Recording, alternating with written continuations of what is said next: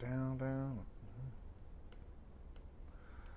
Okay, look at this youngish man.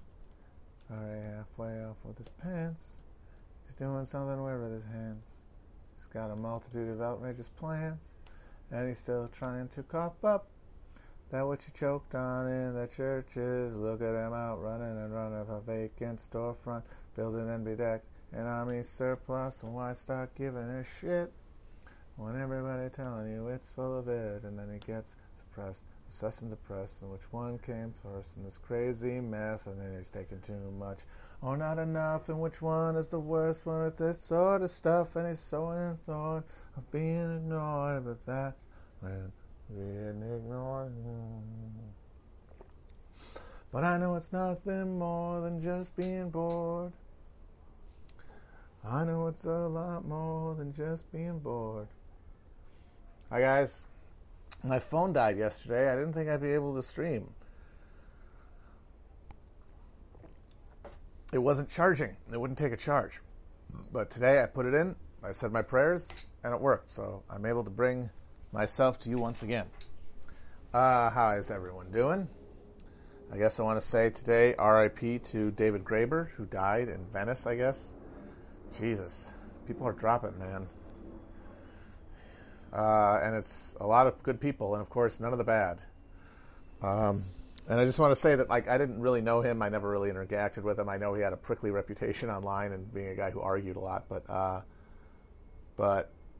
and of course, I didn't agree with him on everything because he's an anarchist. But I did read Debt, and I thought Debt was in aggregate great. You can quibble all you want with some of the historical stuff, but because he's not a historian, he's an anthropologist. But the anthropological work is really, really important because I think the central element of Debt that I carry with me the most is his annihilation of the presiding myth of the rise of currency, of money, the rise of like denominated debt into society, and the Adam Smith neoliberal standard model that we all absorb at the level of our fucking DNA by the time we're two,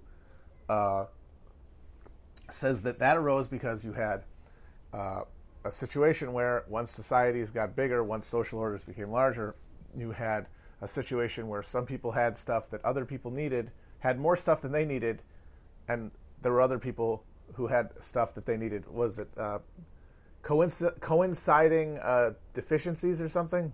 I don't remember. But it was a way to represent exchange that had previously been barter, because that's how you do it if you have like a low-level social complication. Is I have 5 chickens, that equals 3 goats or something. And that money came to represent that exchange. And I think Graeber pretty ably dismantles that and says that's a fiction. That is a story that they tell themselves. I mean, it's as much a fiction as like the Garden of Eden. It's like a parable that they made up to justify their ideology. Their like religious faith, which is capitalism. Capitalism is in their minds where religion is, had been in previous generations, and it is in most of ours. We've replaced God with capital in one way or another, and that's what they worship. And the story, the Adam and Eve story of that faith is, I got all these chickens but no goats, and I got all these goats but no chickens. It's not true at all. Graeber points out, pretty ably shows that in tribal social orders, if there is a incongruity of resources, like somebody has stuff that other people don't, they don't need a neutral medium of exchange, or even an exchange of any kind. There is a social obligation understanding that is beyond the level of the transaction, that is beyond the level of individual acts, because labor hasn't been alienated. Labor is done for oneself and for others in equal amount, which means there's no alienation. Alienation is when you are doing less for you and more for someone else, and it's usually owners or slave drivers or someone other than you. That's when people become separate from one another. That's when social obligations dissolve in the face of pain, in the face of the desire for people to gain some sort of opiate, some sort of salve for the wounds of having their labor alienated. and that's where you need to have a market transaction to exchange, because what's in it for me becomes the only question. And so you have to have a neutral exchange. You can't have barter. You go straight to representation, because representation is all we have. We have to representation, a social obligation that's been lost because of alienation. If you don't have that alienation, that social alienation, resource distribution is handled by ritualized, a almost biologically frictionless act of equalization, the way that like a cell will equalize across its own membranes in order to maintain integrity. And like the actual ritual mechanisms of those are different from society to society, but a lot of them are represented by things like the potlatch, which is the origin of our concept of a potluck, which is a ritual of the distribution and annihilation of surplus, so that it doesn't build up, because it can only build up if it's not being evenly distributed. And so all this stuff, the Homo economicus view of humans as rational economic seekers, that's all. That is a myth. That's a religious tradition, and it has a founding mythology. It has its own Olympian tales and epic sagas, and birthing scenes and primal scenes. And one of them is that first time that somebody needed to give a goat for a chicken. But if they knew each other, why would they have to have that exchange? One thing that Graeber points out really eloquently is that in traditional societies, it's actually rude to repay someone's debt entirely. Every exchange should leave a little remainder, because that implies that there will be a continuing obligation between you. Paying off a debt is closing that door and saying, you are a stranger to me. And how could we have started like that? How could any civilization have existed for any viable amount of time if we really started off treating each other that way? It's impossible. The only thing you can argue is that the only way to create the complex nodes that allow us to have a technological society that allow us to do things like have language, or dang iPhones, or longer lifespans that are less animalistic, that allow us to develop culture, to allow us to create things that give us the chance to reflect on ourselves and make ourselves aware of our moment and our place in time and space and our relationship to other people in a way that we can't do even within the tribal society, because then there is an outside to fear always. Can we not find that? And they say we get that way by having a market, by the engine of capitalism. And that's what builds this. And that's what we get to live in. No, that's not true at all. Capitalism is the last manifestation of different regimes of resource extraction that come about because you have this undistributed sense of social solidarity. People don't see other people as themselves. So they have to find out what to think they are. And that can only be achieved through continued conflict, by continued interaction, and by continued domination of one over the other.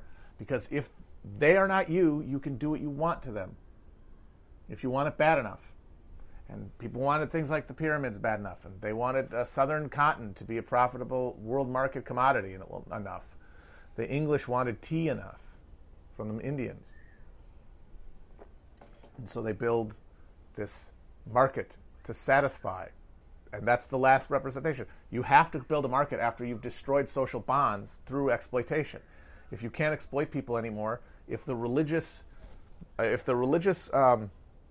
world that you have been able to exploit from the top to maintain social cohesion and social accedance to power, if that wears away, which it will over time as social bonds are slowly and steadily and always pushed away from one another by accumulated trauma of class conflict, you will eventually snap the social bonds entirely, and you have to replace them with something, and you replace them with the liberal sense of self. We are individuals, we are equal, which means we can't just dominate and take from each other. We have to negotiate across that equal plane, but we are different and distinct and separate and always will be. And so the only way that we can organize a social intercourse is through a neutral medium of exchange. And that's true if you think that is immutable, if you think that's the only way we can relate to one another. And I don't think so. I think there's another turn of the screw. I think there's a turn of the screw where we are able to master enough the technology that we have at our disposal to connect, and we utilize that to bring about through time. It wouldn't be easy. It wouldn't take. It would be. None of us will see it. No one's children will see it. It might not be us. It might be fucking cephalopods. But there will be a big enough movement of working class people whose experience of exploitation has bent them towards the same vision of justice, broadly enough to allow them to continue to fight on the same side. And in so doing, overthrow the regime of exploitation, the world system that is currently controlled by the ruling class. And I know that these are all slippery terms, and that in the heat of the battle they will break one way or the other, but that's what history is for, to grind that fucking pestle into that mortar.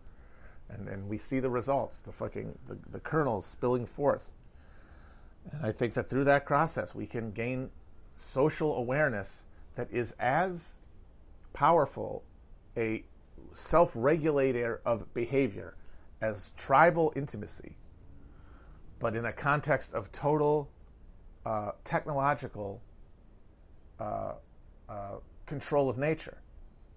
Meaning that we would no longer destroy and defile nature. We would enter self-aware homeostasis with nature. And then the work of history, the real work of history, could begin. The work of the human race as a consciousness could begin.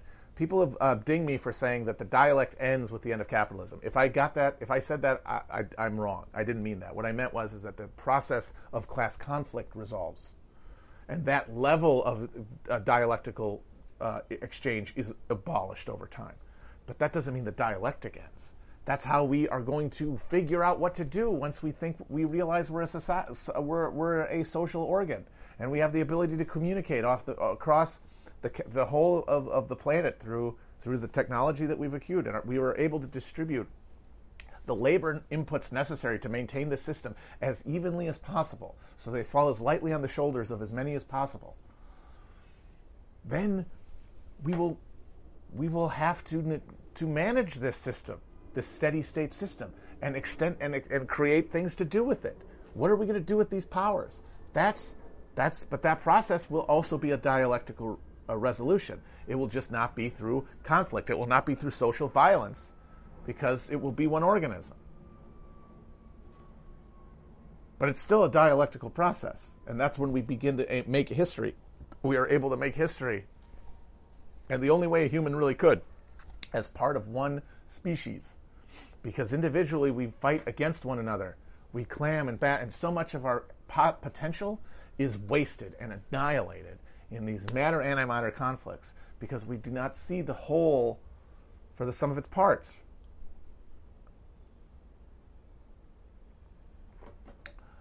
Whew.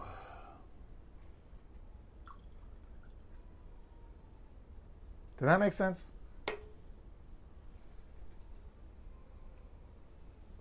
Anyway, R.I.P. David Graeber, and his book Debt deals very, very skillfully and persuasively on that topic.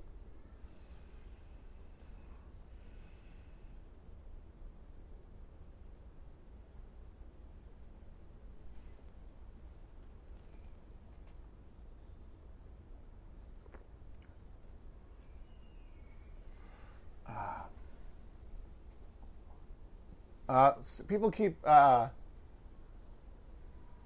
asking me to engage Stirner more, because they say that actually don't disagree with it. And honestly, it's like, well, if Stirner is what I think it is, and I don't like it.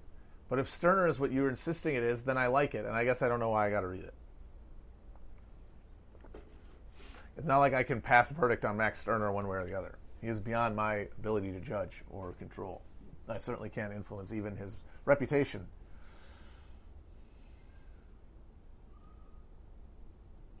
Oh, what have I been grilling? I grilled a few things. I grilled some bergs recently. Did some elotes. Got those charred up corn. Corn's finally good. August, early September, the corn's big. When I started grilling this summer, corn was mad tiny. Now, got some thick corn. I'm hoping to do Beyond Burgers this weekend. Going to have a small friendly get-together and have And not the patties. Someone told me that the best Beyond thing is the ground meat, like the ground beef. So I'm going to pack up some burgers, throw them on the grill. That's the plan. Maybe do some seafood if I can find anything good. If Stirner makes people Ann-Prim, then I'm afraid everything I think of him is correct. Because, of course, Ann-Prim, if you're abolishing all these structures, these spooks, because nothing can be trusted but the ego, you are ignoring the central truth that the ego has to be annihilated through cooperation. Because we can only get to the answer to these questions by resolving them amongst ourselves. There's no one else to answer to. There's no one else that's going to have answers but us. Everything in the book is dead. Everything written in a book is dead. But if the person's not here, it's all dead because we're just reckoning with the shadow of those ideas that we have to deal with because it emanates from the culture we absorb them into. So we're already dealing with shadows. So we cannot get it from a book. We cannot get it from anyone else. In singularity, we have to get it from an aggregate. We have to get it. We have to get the thread of harmony through a crescendo of clashing notes. And we need structures to accommodate that, which means, I'm sorry, we cannot bust all the ghosts. We have to use the ghosts to our control so that we can abolish, finally, our own ghost, the only ghost worth busting, the ego.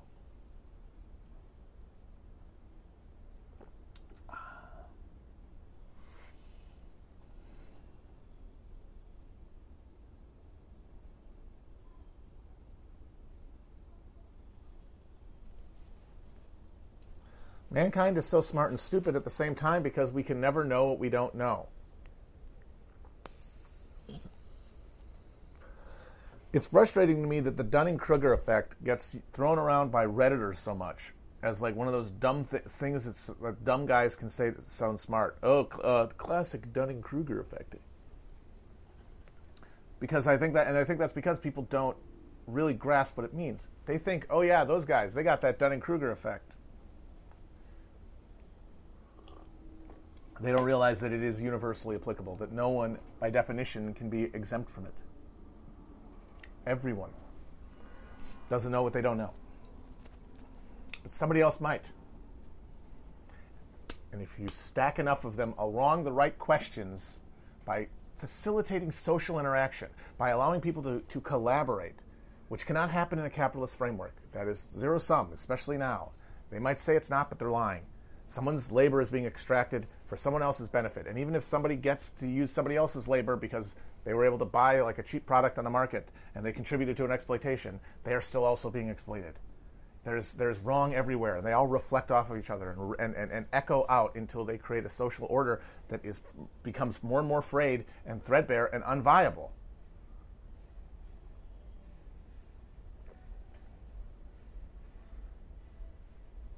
So the Dunning-Kruger effect is universal.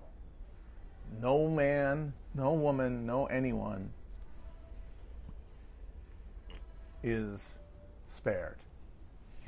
And the implication there is clear to me.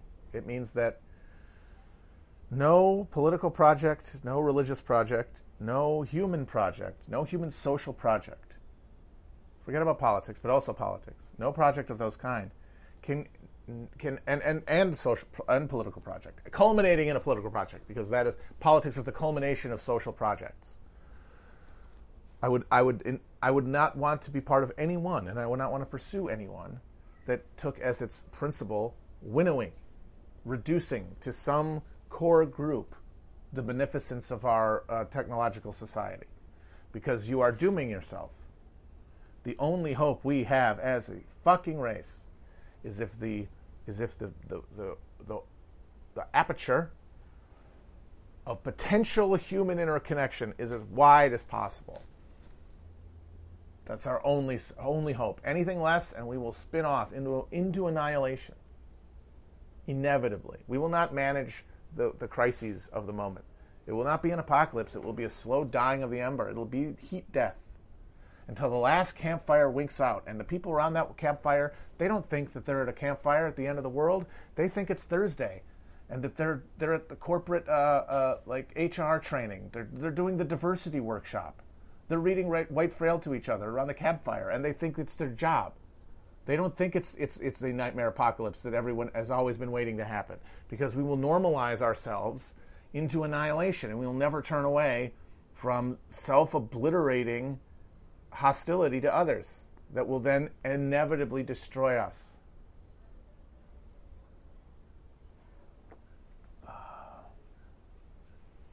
So it's got to be as big as possible, man.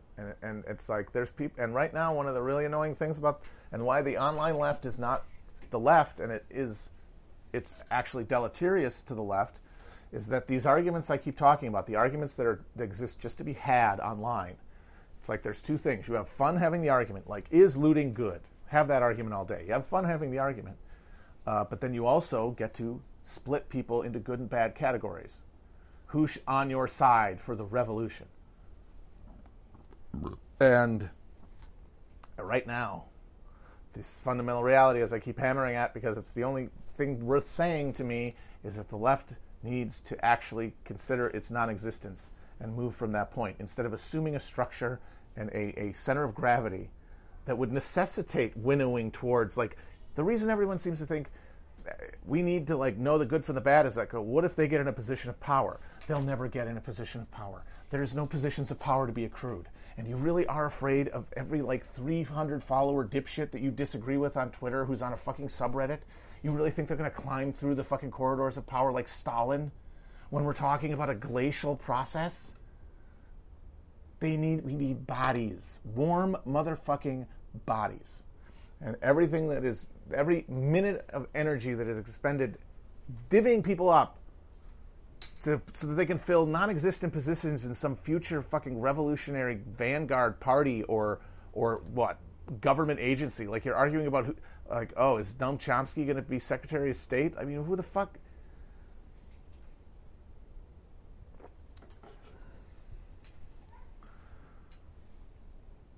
And I mean, and that means, and the thing is, anyone on either side of the questions I'm talking about, their spine will stiffen, and they say, okay, but if we let anybody in, then I'm going to be kicked out by the other guy. Like, that's the democratic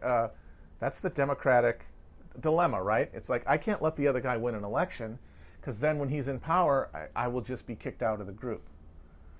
I will be denied my rights, because I'm the one backing down and they're not. And that's kind of what voting is. And that's a trap of all democracies, is that you're saying, I will accede to rule by my enemy on the idea that they will, if we vote, if I win, I get to be in charge. That's the thing that makes it possible. And so they worry. They won't want to be the first one to back down. And the thing is, someone has to be the first. That's the leap of faith. Someone has to be first. It doesn't have to be one person on one side. It could be multiple people. But it's going to have to be a drawdown. Someone is going to have to risk taking the hit of being the first. They're going to have to believe enough in the project to have that belief in the project make them willing to risk their own personal comfort by getting canceled by their side. They're going to have to do it. And then the thing is, you don't know what happens next. The other side might not back down. They might use it as a moment to destroy you. And that might happen. You have to take the risk. That's why it requires faith. But if they draw down too, you have a potential to disengage from this stalemate. And someone has to believe enough. And the reason we're in so much trouble is that nobody believes enough. That's why there's no left. At the end of the day, it's because no one believes. And I'm including myself here, because what's to believe in? There's nothing. It's a field of pottage. But we have to build faith. We have to build faith in it so that we can care enough about the project, care enough about the vision we have, to be willing to sacrifice not just our reputations, but even our safety and lives.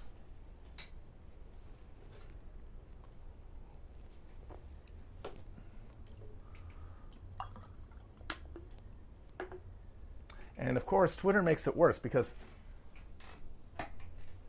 if the stakes are low, it's easy to step down, right? Like, if you're having an argument with a friend, even if you really do disagree, it's easier to step down than between you and a stranger. And then even harder if there's people watching, because you're less sure of the other party. You can trust them less. And so that if the stakes are higher, it's harder to trust. And if the stakes are always reputations within a subgroup, jobs sometimes when you're talking about real significant, like brigading attempts and cancelings. Livelihoods, like ability to continue. Of course people aren't going to be able to back down. So,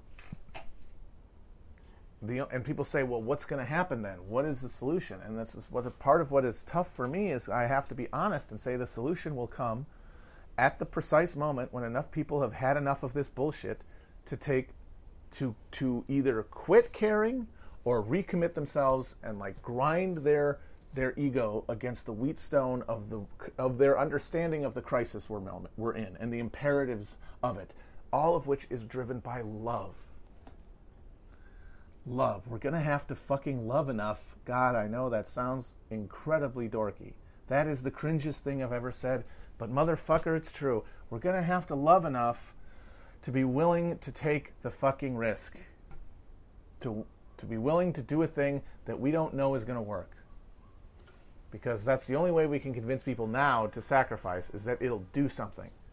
Because that's what, then they can satisfy their ego, their libido. The only way they're going to do something that won't work is if they know that in the long run, it's something someone has to do first, even if it isn't going to work. Like John Brown. People fixate on John Brown, but no one can be him, even though that is what we need. He loved so much, John Brown, that the enormity of the crime that he saw in front of him overwhelmed his sense of propriety because he didn't... What? He was going to die? What did that mean? What was his life to this? What was his life compared to this? Considering how deeply he loved, how much his love, like I've said, is ego directed outward and attached to others and removed from the self. How could he ever value his mortal life for a soul? Because that's what we're talking about, is the fucking human soul. Is the degree to which your love reaches out beyond yourself. And that means it doesn't just reach out, it empties. It empties out. And John Brown, he had enough soul that he wasn't afraid to die. We're afraid to get dragged for an afternoon. And it's not our fault. Our ability to have faith has been ground out of us by the alienating brutality of the lives we've been thrust into. But at some point, we're all going to take enough, and the old solutions aren't going to work, and we're going to have to break through. And I'm saying that the thing I'm saying is, how do we make this happen? We don't make this happen. It happens because people get to the point where nothing else works. And when I say works, you can keep doing something that doesn't work forever if it's getting you off. And for some people, it'll always get them off. You know the people I'm talking about. Perpetual motion machine people who just live in the internet. And they're entirely consumed by the hedonic treadmill of owns and counter-owns. And they love it and they're addicted to it. They are the people who would fight you with a fucking fireplace poker if you tried to pull them away from the fucking cave flame shadows. You can't deal with them.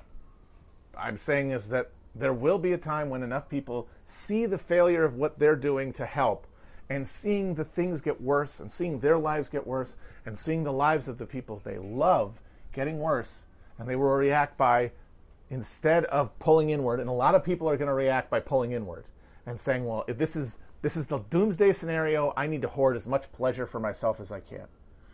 I cannot afford. I have to do self-care because it's coming to an end. And the thing is, that's the rational response. If we act like libertarians think humans act, that will be where we end up. Crouching into ourselves and then fighting over the last McNugget in the after spear. But not all of us are going to do that. And the hope is that enough of people exist like that who will make that choice at the right moment to start reversing this trend.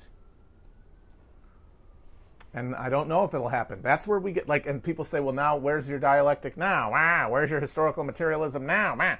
This is essentially the quantum level of politics. This is the quantum level of history. This is where history happens. This is where events are kindled, because in every moment, every human being decides to do something because they don't know why they're doing anything.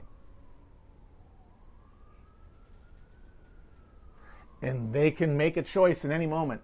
And if enough of them decide to do something, it happens. The social existence is predicated on that. You see it working and you keep doing it. But it's harder to see things as society gets more complicated, so you have to create symbolic systems to represent that, to represent the sense of security, the sense that advancing the aims of others advances your aims. But that runs against the current of accumulating social structures requiring labor, and labor being distributed down on the bottom side of the curve towards control over resources, control over symbols, ability to manipulate symbols, the priestly classes. And you can look at the arc of history, and after it happens, you can look back and see in perfect amber why everything happened. But in the moment, anything can happen. It really is true. And that's the quantum moment of history, and we're living in it. And that is the problem with dialectical materialism, is that it eventually runs into a quickness of moment, a hugeness of probabilities that are so much more than can be managed by the equipment of human rationality, compared to the shadow, fragmented, model train version of the past that we look at. Like when we examine the past dialectically and materially, we're looking at a little tiny train set, like a fucking Lionel guy going around. Even our most small-grained, social history at the ground level, the grassroots, the kind of stuff that they got into in the 90s, when history turned away from big questions and towards micro histories. Even if you were able to get that entirely fucking mapped out to the ability that you could as a discipline, you're still talking about a Lionel train. History being lived is being strapped to the top of a fucking bullet train going from the Shanghai airport to downtown with a nuclear weapon at the tip.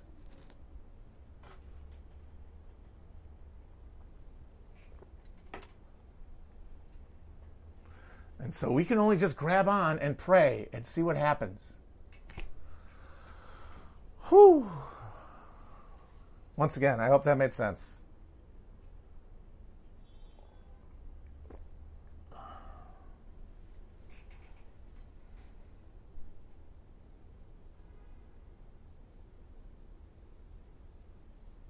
And somebody says, well, isn't that just accelerationism? Isn't that just quietism? No, sir.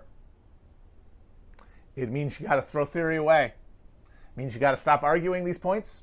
It means you have to stop tending your opinions, your precious little opinions, building your little ship in a bottle of opinions. Oh, look at my little opinion bottle. It'll go across the sea to Thomas More's utopia. You got to smash that motherfucker, because it means shit now. Because the speed and size is too much for you to comprehend by yourself. We have to get together. We have to bring together these fucking consciousnesses to signal boost our ability to examine the moment and coordinate action. That means we have to throw it away. We got to throw it all away. And I'm not saying do it right now because it's impossible. But you have to smash the idol. You could do it while you're on the toilet. You could do it blow off steam. But you have to throw it down. And then you have to ask yourself, with this hole now, with my anima hole, my orgone hole, my throbbing libido hole, now empty, what am I going to fill it with? Am I going to convince myself that self-care is revolutionary? Or am I going to try to fill it with action that seems like it's moving me towards something because I can see it with other people? I can compare fucking notes.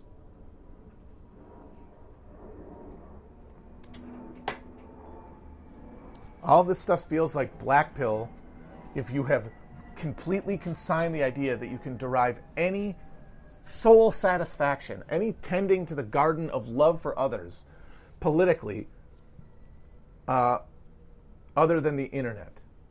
Or that the internet can provide even a little potted plant. It can't. It's fucking salted earth.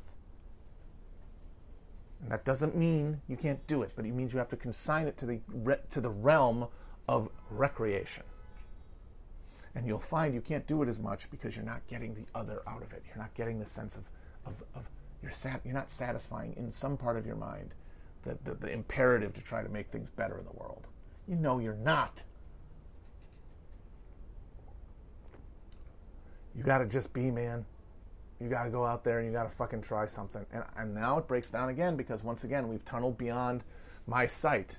We've tunneled to the quantum level, i.e. individual level. I don't know what your life is. I don't know what your capacities are. I don't know what your abilities are. And I don't know what your social situation is. I don't know where you are, what your job is. I don't know what your family situation is. I don't know where you are vis-a-vis capital or anything, other questions. You know that. You don't know all about it, but you know more than me, and other people around you know more than me too. And on that quantum question, we can only know by asking. And that's scary, and it potentially makes us have a bad time.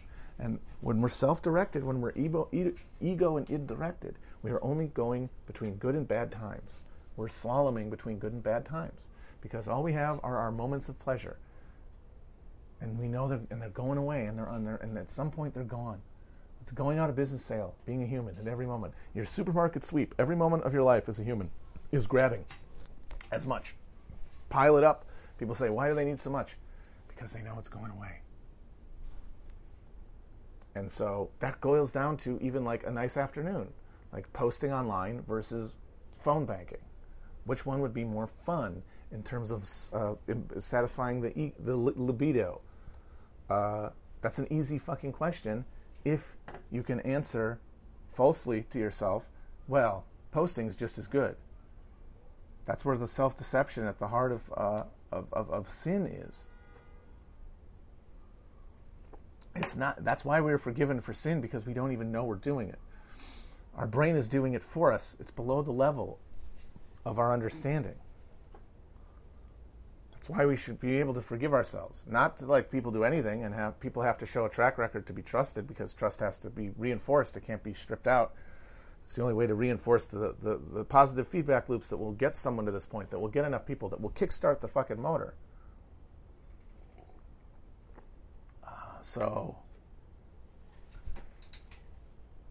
And the thing is, I probably am not going to do that, because I can probably convince myself that what I'm doing now matters more than like doing something that is less libidinally satisfying, because I've got a brain capable of that.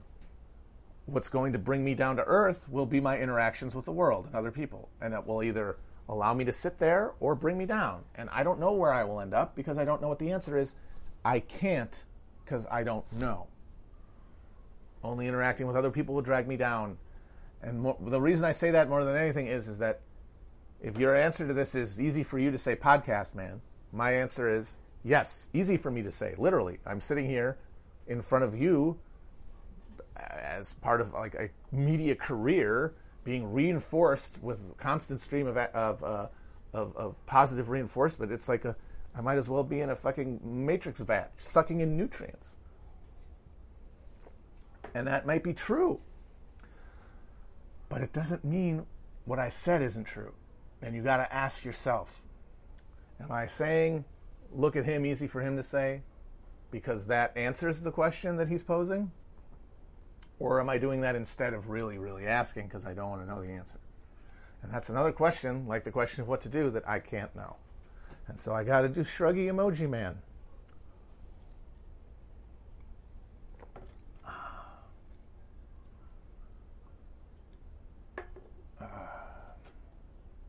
Woo! Oh man, that was, wow. That's over an hour, isn't it? Shit. Well, tomorrow we're going to try to do an office stream. We're going to see if we can get it to work. I'm very excited about it, because me and Chris are going to be in the lab, in the Beat Laboratory soon. It's going to be a lot of fun. And like I said, this will still exist. I will never not doing stream of consciousness madness into your face. But then afterwards, maybe we have some Q&A. Maybe we have a guest. Maybe we play some video games. So, your favorite jabbering madness will continue until morale improves.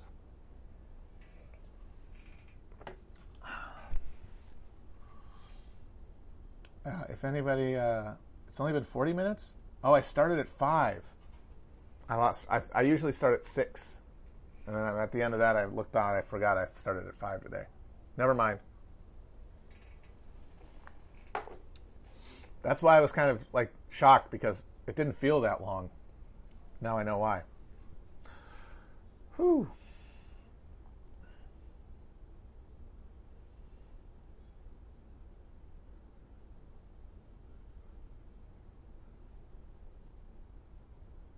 Will I watch the last episode of The Simpsons? Yes. I haven't seen The Simpsons. I haven't seen a new Simpsons episode in years, I think. I generally try to watch the Treehouse of Horror. I honestly think I might be a couple years behind, though. I check Hulu. Or I guess it's FX now. But I will definitely watch the last one, if I'm alive for it, which is a big if. I mean, I could definitely die before The Simpsons ends, for any number of reasons.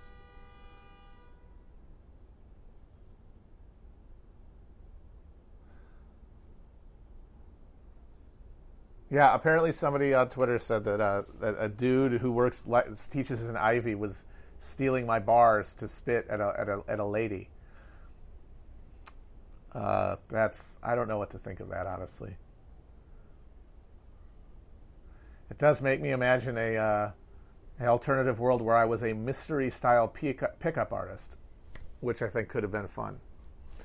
But no, not for me. Not for me, that life.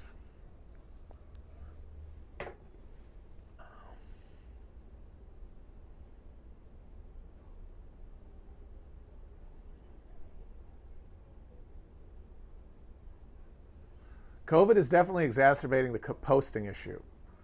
But we also see how there's a flip side to that, right? Because people get more into posting, but also the more that they are kept away from like what they used to consider normal, because things are normalizing, but not completely and not evenly. The longer they feel that way, the more tense they feel, and the less computer can like satisfy them. It exacerbates the personal stress that leads to the explosion, because like everyone's going to have to come to a point where their personal stress and their perception of social stress is larger than the amount of pleasure that they can convince themselves they can get out of posting.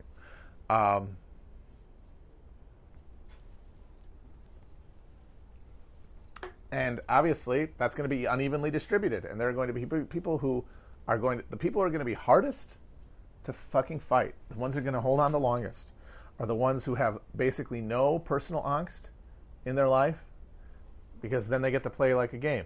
Because yes, they care about other people and they put a lot of their heart into it, but it's a very light touch. Like, it's not a religious devotion. It doesn't come from a spiritual sense. It's utilitarianism, which is what liberalism is. Liberalism is just, look, it's inefficient to misuse all this human capital. Because everyone's not me. They're abstractly good. Why? Because if people are nice to each other, they can cooperate, and cooperation is better for human progress than the alternative. That's really what they believe. And it's like, they don't think that. They think themselves as having deep moral beliefs. But at a level that they aren't even aware of, their liberal conception of the self is such that they have no mooring for their conviction that other people believe equally. Like, that's the heart, that's the true thing that people say about liberals, godless liberalism, like the notion of a secular society. That is a true indictment. And it doesn't mean anything, because that you need that for, like, we live in a liberal world. We need that as a basis. We can't have a religious sectarian in a world where religion is sectional. We cannot have sectarian ethics. It is not sustainable. It has to be secular. It has to be liberal, because everyone is somebody else, and we have to negotiate living here. That's the real principle at base. Those people are living with old ideas. Those people are literally in pre-modern notions of good and evil, and of humanity, and what idea where, like, if one is not redeemed within one religious tradition, one is someone that things can be done to. That is the condition. To be in a pre-modern religion, when we hadn't had the technological development to create a exchange, to necessitate exchange across enough areas of distrust that we had to put our weapons down to not destroy one another. And you could just take anything you wanted if you were more powerful than the other person, and where your social belief, like the intensity of your social belief, determined in part or maybe even in total, I mean, relative to your material conditions, of course, your strength and your ability to control things, and therefore your ability to save the world and redeem it against something that is someone that you can do things to. And that's also where you can then offload social tension and pressure by destroying and conquering another. Liberalism, when that's not sustainable because we have a global communications and we have a technological level that allows us to destroy one another completely in war, it's not like it's not cyclical like old wars, it's cumulative. It's not like the flower wars that might be bloody and horrible, but that don't wreck the ability of the people there who live within them to sustain themselves. Modern warfare creates even early modern warfare is far too dangerous to human flourishing to be allowed to go unchecked, and the liberal model allows us to do that. But there's no religious foundation to it. There is there's no connection from one to the other in it. The connection is severed because now we're in a market and we're separate people and we are not connected, and that has to be replaced. And it's replaced by our ability to create ourselves through consumption. That's where we build our souls. But at the level of ethics, it really does come down to viewing them as utilitarianism, because it is the ideology of capitalism, which means it's the ideology of profit, surplus profit consumption or extraction, and so therefore its guiding moral principle, its programming is efficiency, to get the most off the bone. And the process of capitalizing a society and capitalizing a world market is to create an efficient system for extraction. Now, it's not going to be fully efficient because society is like the gunk in the filter, and it reduces the amount you can do. But you work against that. You grind against that too to create premium efficiency. And so liberalism, its religious worship is efficiency of exchange between others, because we are all only ourselves. We are not each other. And the end result of that is an ethic that says,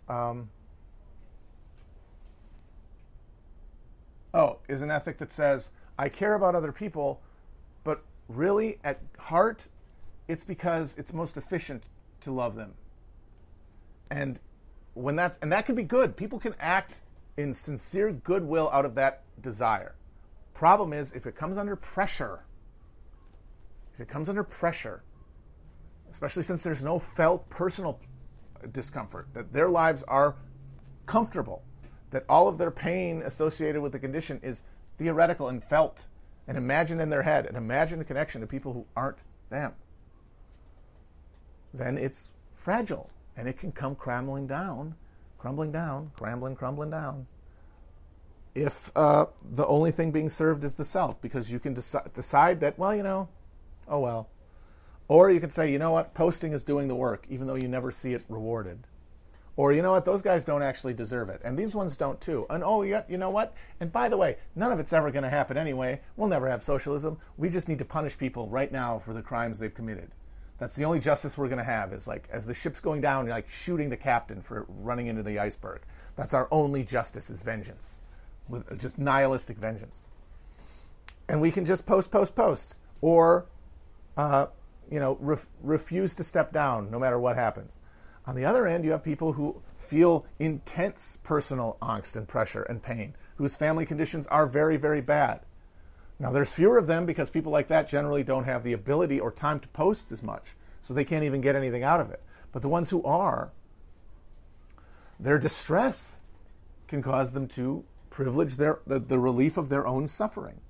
And there's no way you can blame them for that, because it's their suffering and everyone else's is imaginary.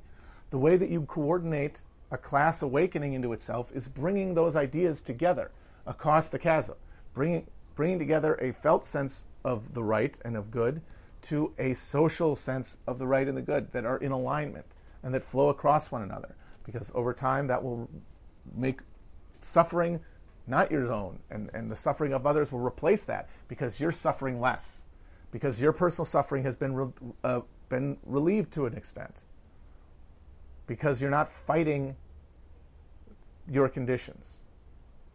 And it's like, that sucks, because it's asking people to sacrifice the way other people don't have to, and that's unfair, but sadly that's also unavoidable. What we need, the idea is that there are enough people in the middle.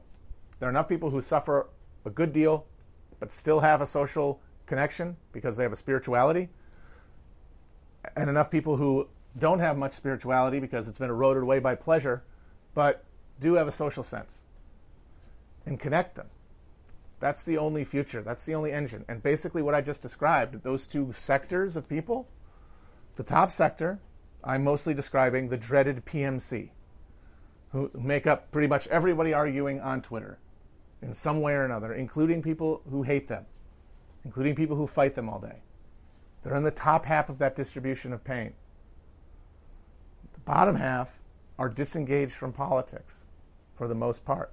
And the ones who aren't are often oriented along reactionary mindsets because they are filled with justified anger at the way that their life is going.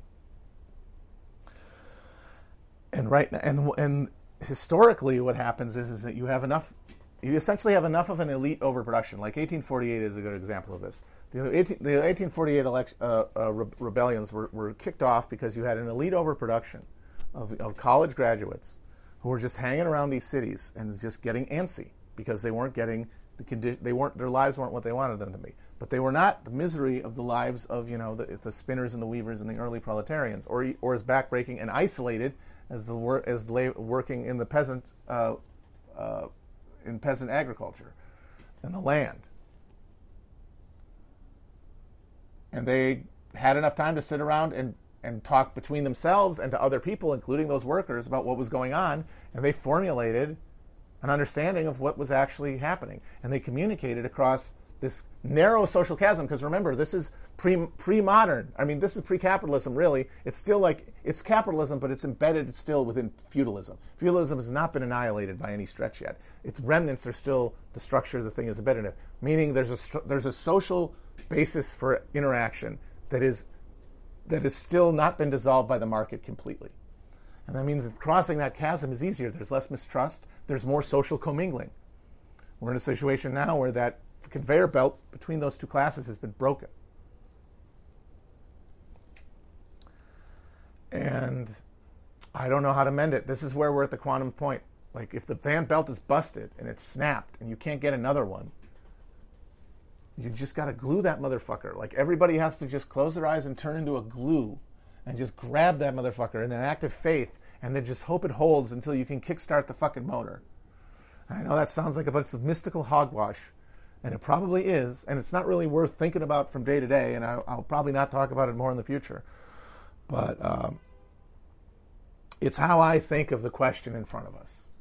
It's like, when I talk about it, I try not to get that woo-woo about it, but this is the shape of the question: how to repair that belt.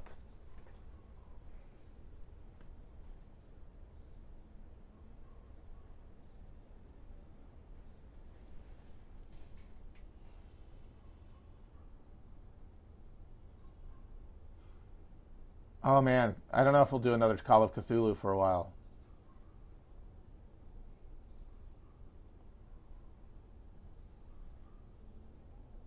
The Call of Cthulhu games are a lot of work, and I think Virgil he's operating at a very high and intense frequency right now. He's got a lot on his plate creatively, but it might happen. There's just nothing planned.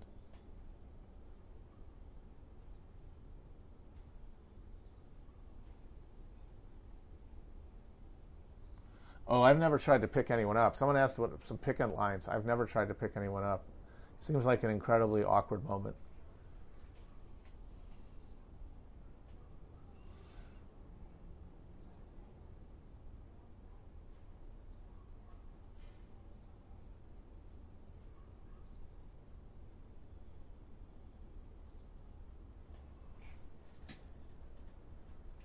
Is soup praxis? Oh yes, certainly. Eating it is, anyway. If you get a nice stone soup going, everybody brings one ingredient, and boom, you have a stew.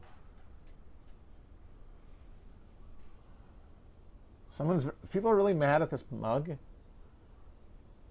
think we got it at Target. It's a nice design. I guess this is kind of like, for some people, this is basically the Confederate flag, and that's a strong argument.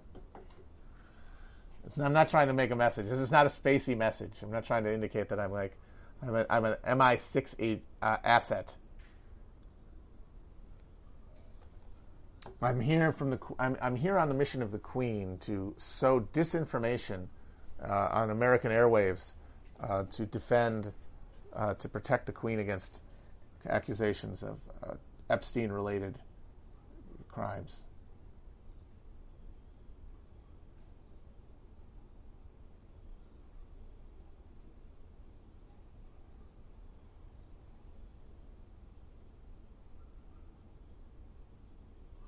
We did a reading series today. Someone asked what happened to reading series.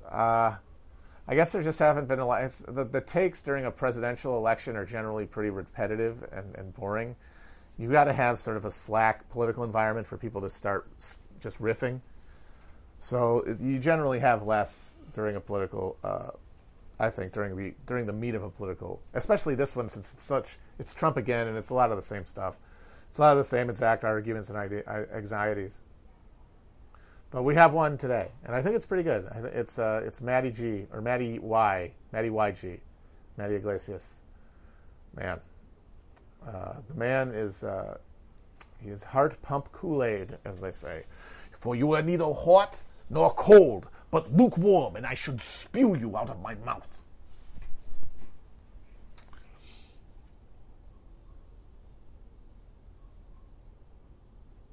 He is Nietzsche's last man.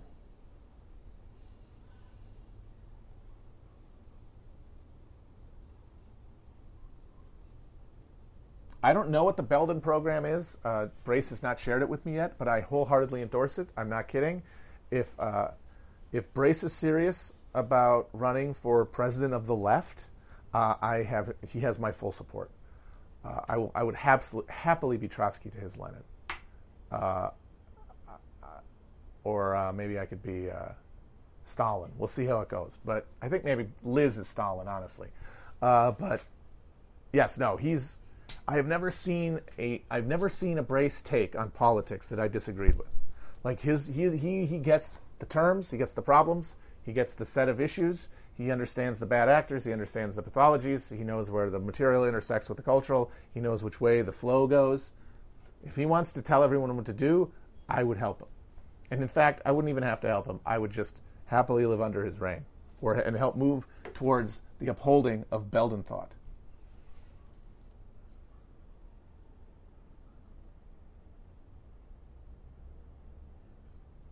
Yeah, Liz is Stalin, I'm Trotsky, yeah.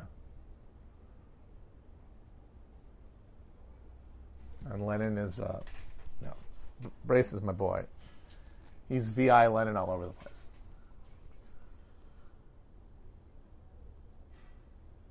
I don't know when we're going to do the George W. Bush episode. It might be a bit. You got to get warned that we often will say we should do an episode, and then it ends up not getting done because you kind of need to have like a hole in your calendar to fill to go to the back catalog, and sometimes you go a while without having one. But I think maybe in the next month or two. Anyone that requires any kind of work is always harder. But I think now that Felix has read Fortunate Son, I think it was, or Family of Secrets, I think we'll get it done pretty soon. We're also going to, me and Will and Felix are also going to do the Richard Jewell movie episode, which I'm looking forward to because I thought that movie was genius when I saw it, and since I've been thinking in the years since, it's only more on point.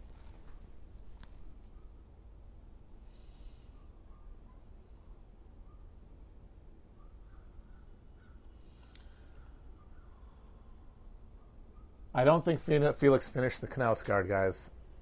I know he left one Knausgaard book on a public transit in Europe or something. But I don't think he finished it.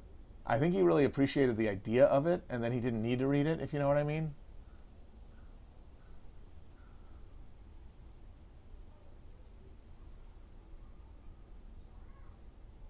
I said the year since, dickhead. Someone's saying the year since. I saw it said year since. If you heard years, that's a YP, not an MP. Oh, I lost my religion there for a second, but these trolls are just so churlish. Why must you insist on being so disagreeable on such a fine day? It is a fine September day indeed, and I do not see the need for being quite so argumentative in the comment section, but I understand it is my responsibility to rise above the fray and provide a bit of elegance and maturity, frankly. So I bid you your day, sir.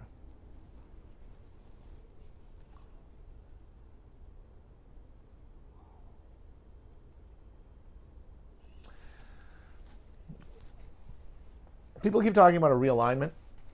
I don't want to get. This is going to.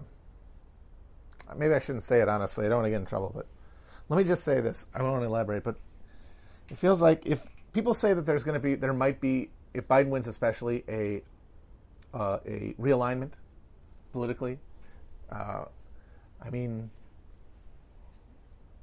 the last couple of polls have shown that Biden's lead among Hispanics and blacks is reducing, going below historic norms for the party, which, of course, makes people incredulous because the one thing they've been attacking Trump on for his entire candidacy has been how racist he is.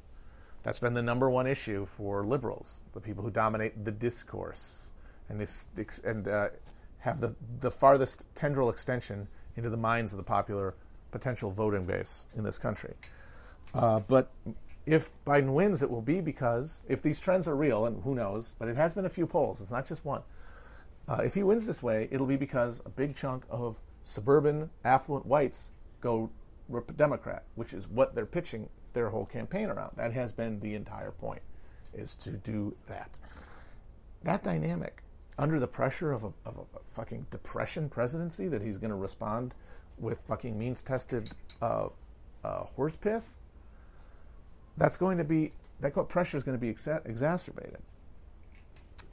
And if the pressure of living in like under a Democrat with this kind of social conditions exacerbates not even evenly, but just somewhat near a equilibrium of distribution between Democratic voters and the Republican voters, you could see Q swell just in time to like break off from the barnacle-like holding restraints of the Democratic or of the Republican Party machinery and connect blob-like to the alienated Democratic working class base, and then coming together, leaving the two shards of ruling class and like upper middle class, comprador class, whatever you want to call it,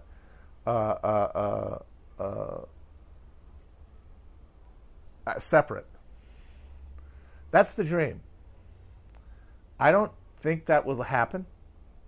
I don't think that there's any reason or way, honestly, to act like that's going to happen.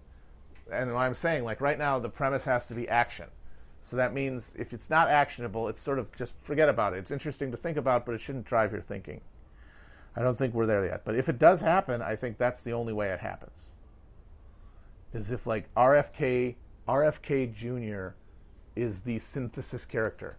Like if RFK Jr., I know Sean McCarthy said this on Twitter, and I think that is dead on. If this were to happen, RFK Jr. would be the Napoleon III, of course, who like brings together this like disaggregated alienation and becomes the figurehead representation of it. But I think as you hear me describe this, that doesn't seem terribly plausible. Now, that doesn't mean it's not going to happen. We've seen a lot of implausible things happen recently. But I think those are the conditions that as you work through your life on other things, look out for it and see if that becomes more or less likely over time, because it'll be interesting to see. I think it's a whole different ballgame if Trump wins, though. If Trump wins, you could see Q become like a hardened, almost paramilitary extension of the Republican Party and like the greater like white lumpen bourgeois that they represent, and like small producers at the top, like not the high levels of capital, but like local levels, the modern equivalents of the guys who made up the early the people who picked Taft in '52 and had the nomination stolen by the Eastern bankers in Eisenhower.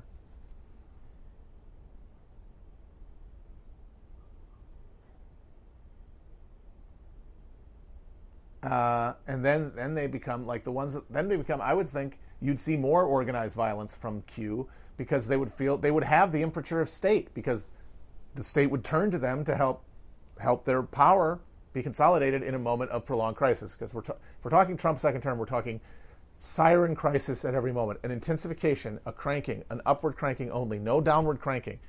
Biden, we might see some slack in the line for a little bit. Trump stays in, because that's his thing, is antagonizing the contradictions. He's banging the dinner bell every single day, so it can only get worse. And that means there will be more dissatisfaction, more discontent, more violence, and then that violence will be organized along who's in power.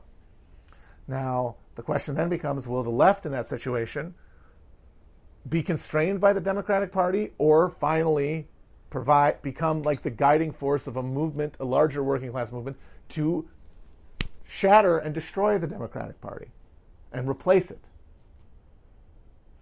and send its ruling elite scattering back to scattering to the Republicans, or more likely to the private sector, and then those connections to global finance being shifted, of course, over to the conservatives, to the Republicans, to MAGA.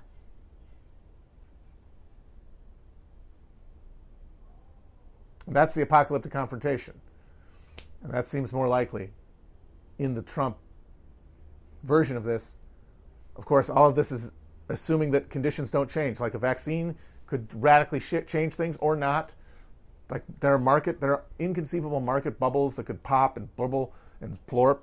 There's events, there's too many butterflies flapping too many wings to say definitively one way or the other. I'm just sort of gaming it out in my head, and just once again emphasizing that level of abstraction, you really don't have to concern yourself when you're asking the question, what did I do today with myself? You can think about it and talk about it as a recreation when you're done doing what you think you needed to do that day. But you got to do that first, and that doesn't really connect to that. That's still mostly a question, an argument you have just to have an argument, which is what I said is the driving force for all this stuff that we turn into real meaningful points of discussion and difference and separation. Whew. It's very funny. So Trump's clearly going to lie about the vaccine thing, but they're not going to get a vaccine. Like, what's he going to do? Is he going to do like some pilot program, like a photo op with somebody getting a saline vaccine in Dallas somewhere? Like the voodoo, like the demon seed lady is injecting some guy with a hydrochloroquine vaccinated cocktail that's actually Diet Fanta. That would be diabolical, because there's no way they would actually be able to get it out to people to actually have in time. And honestly, I feel like Trump at this point, who's going to buy that? Who's going to be on the fence, I guess? This is my question. Who is going to be on the fence in late October? Who's going to hear Trump saying, there's going to be a vaccine, and go, well, I think he might have a vaccine. I'm not sure, but I think he will. And then voting for him because, we might have a vaccine. If at that point, if by late October, you've probably decided Trump is full of shit, even if you are still thinking you might vote for him because he's less full of shit than the Democrats, which, hey, when you have Biden as your opponent, when you have Nancy Pelosi getting fucking Lucille Bluethed, getting caught going to a salon indoors so she can get her fucking hair done for $500, and then she says, I'm sorry I got set up by those bitch-ass motherfuckers at the salon. Come on. It's plausible. But you still don't believe him. You don't think he's got a fucking vaccine? Come on. And so it's not going to be why you pick, is what I'm saying. So no one's going to pick on that. But they don't know that. They're just hitting every button they can. Carnival Barker style. Trying to get the last money out of the rubes before they fucking realize that the spinning wheel is rigged.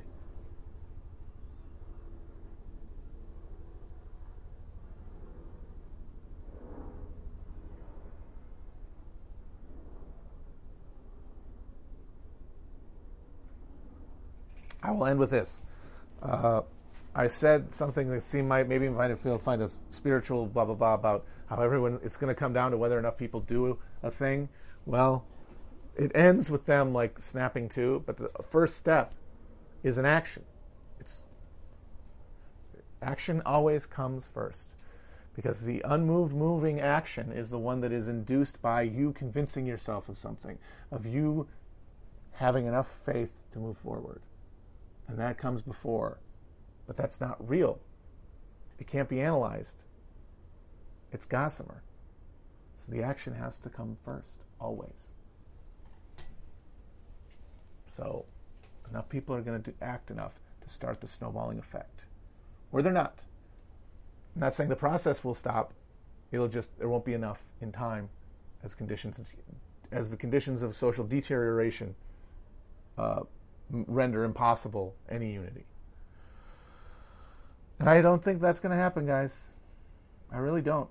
I'm not going to get into why now, but I really don't think so. So I think that we all owe it to ourselves to push forward in any way we can. Bye, guys.